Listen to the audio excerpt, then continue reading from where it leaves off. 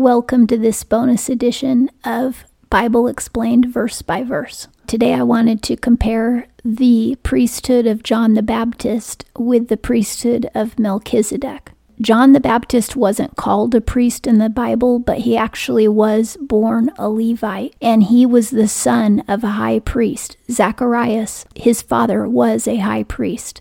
If you're the son of a high priest, then you become a high priest, according to the Old Testament, which means that John really should have been serving in the temple, according to the law. But instead, he chose to go out in the desert and be a prophet. He didn't choose it for himself, but he was obeying the call of God to go into the desert and be that voice crying out in the wilderness that was prophesied in the book of Isaiah hundreds of years before John the Baptist was born. But when he was out there in the wilderness prophesying and calling the people to repent, like any prophet of the Bible, not the prophets today, which are actually false prophets, but the prophets in the Bible wore mourning clothes because they knew that if people didn't heed their warning, that those people would go to hell. They actually wore mourning clothes for the people who were on their way to hell if they did not repent. And also, every prophet in the Bible always told the people to repent. He lived a life of fasting because all he ate was locust and honey. That's basically a fast. It's a John the Baptist fast, if you want to call it that, because Ezekiel fasted on a special kind of bread, and Daniel fasted on plain food that didn't taste very good, just plain vegetables and beans, and so that's called a Daniel fast. Well, John the Baptist's fast was locust and honey, and water, of course. But he just lived out in the wild. He didn't even live in a house. He might have stayed in a cave or he might have had a tent, but he didn't even live in a house. And this was all part of his consecration to the Lord. He lived a very holy and purified life. He forsook everything of the world. He died a virgin. He never got married. He never had kids. He didn't own anything except the coarse, uncomfortable clothing on his back, maybe a staff in addition, and some sandals, and that was it. But I want to point out some things. John the Baptist, being the son of a high priest, the only son of a high priest, literally his job was high priest. But instead of being in the temple where most high priests would go to conduct sacrifices of animals, Jesus called him the greatest prophet who ever lived, because he knew that his place was not in the temple, because God was sending his only son to be a sacrifice. And when John the Baptist laid eyes on Jesus as an adult, he told his own disciples, "There, behold, is the Lamb of God." You know, normally a priest would say, "This is the lamb that this person is offering as a sacrifice." But he told his disciples, "Behold," which means look, that's the Lamb of God. So he was saying, God is bringing his own lamb for us. Instead of us bringing the lamb to God, God is bringing the lamb. God provides, just like Abraham told Isaac when they were walking up the mountain. When Abraham thought that he was going to sacrifice Isaac, Abraham said, God will provide the lamb. And that's exactly what God did in the New Testament. And John the Baptist saw the lamb coming, Jesus, and he said, "Behold, the Lamb of God."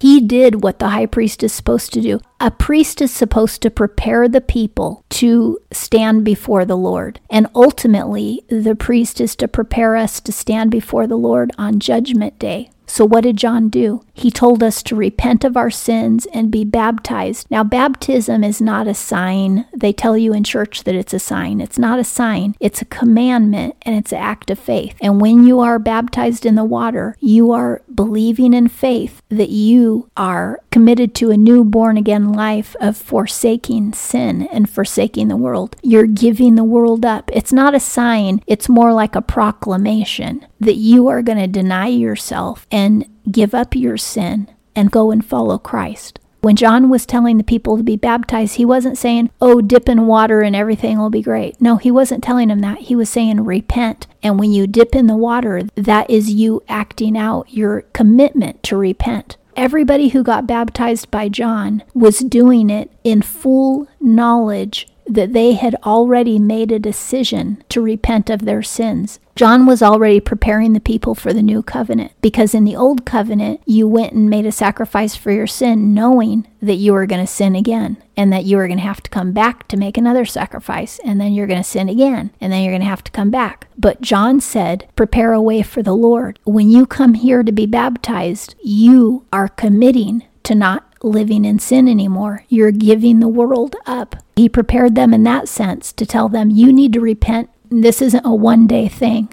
But in the other sense, he was proclaiming to the world, the Lamb has come. God has provided this Lamb. We don't need to provide our own lamb anymore. And that's why John was not in the temple sacrificing animals, because he knew that the perfect Lamb, who was the Son of God, was coming. Now, with Melchizedek, he's further back in the Old Testament. And Melchizedek also had a very interesting priesthood. In the New Testament, it says that Melchizedek's priesthood represents the priesthood of Jesus Christ, because Melchizedek was not born in the tribe of Levi. He's completely separate from that tribe. In fact, he wasn't even born of Abraham's seed. He wasn't related to Abraham.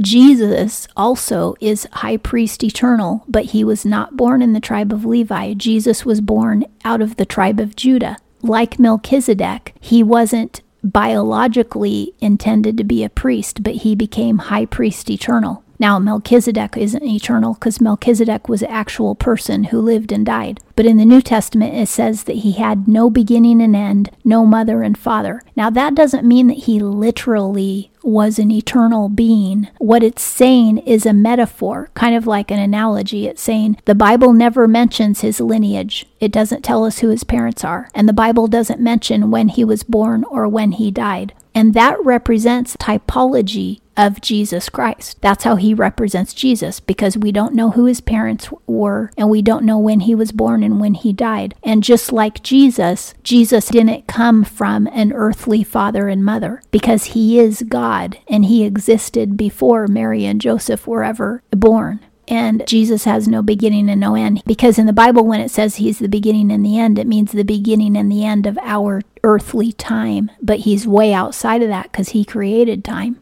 Jesus is eternal. Now, what did Melchizedek do? We saw what John the Baptist did. He told the people to repent and be baptized, which is an act of repentance. And he proclaimed, the Lamb of God has arrived. This is why John the Baptist, who was a high priest, had no desire to sacrifice animals. Getting back to Melchizedek, what did Melchizedek do? He brought bread and wine to Abraham, and he blessed Abraham. The bread represents the body of Christ. The wine represents the blood of Christ. And Jesus told his disciples, unless you drink my blood and eat my flesh, you have no part in me. This is metaphorical. It's not literal. No Christian is a blood drinker. But what he's saying is, when we drink his blood, we're receiving that new covenant of the born-again life. When we eat his flesh, this is spiritual terminology for receiving his word and believing every word that he speaks. His flesh is the word of God. He's the word of God incarnate. Eating his flesh means consuming his word, reading the Bible, listening to him speak in your heart, and believing him and obeying him. Drinking his blood means receiving the born-again life by repenting of your sins and believing that he is alive inside of you. So Melchizedek brought the wine and the bread to Abraham to receive. And unless Abraham had drank the wine and eaten the bread, Abraham would not have been saved. Now, I'm speaking metaphorically when I say that, but it's an analogy so that you'll understand. And then Melchizedek blessed Abraham, and blessings only come from God. And we're living in the born-again life. You are blessed indeed, because you have deliverance from demons, sickness. Now, that doesn't mean that everything's perfect and rosy, but you don't have to worry about being sick. Yeah, I've got arthritis, but it doesn't stop me from serving the Lord. It doesn't stop me from doing the things I need to do. I'm not racked in pain. Even if we have something technically wrong with us, we can walk in freedom and peace and healing and deliverance. There's a lot of baggage in my past, but that baggage, because I'm born again now, that baggage is attached to the old man that I crucified when I repented of my sins. And it only gets resurrected if I go back to sin. then that old man gets resurrected and all the hurts and all the wounds come back. But as long as I'm denying myself and walking in faith with Jesus in me, I don't have to worry about all that baggage because it's attached to the old man that I have crucified, the old life that I don't live anymore. So as I'm walking in the new life with Christ, I don't carry any baggage. And that's why, even though I was abused in the past, if you talk to me today, you would never know it, because the person who exists now has Christ in her. And so what you're interacting with is Jesus Christ, not my old life. That's why we have to walk the born-again life, and we have to deny ourselves, crucify the flesh, and walk with Jesus alive in us, because that's the only way that we can walk at all.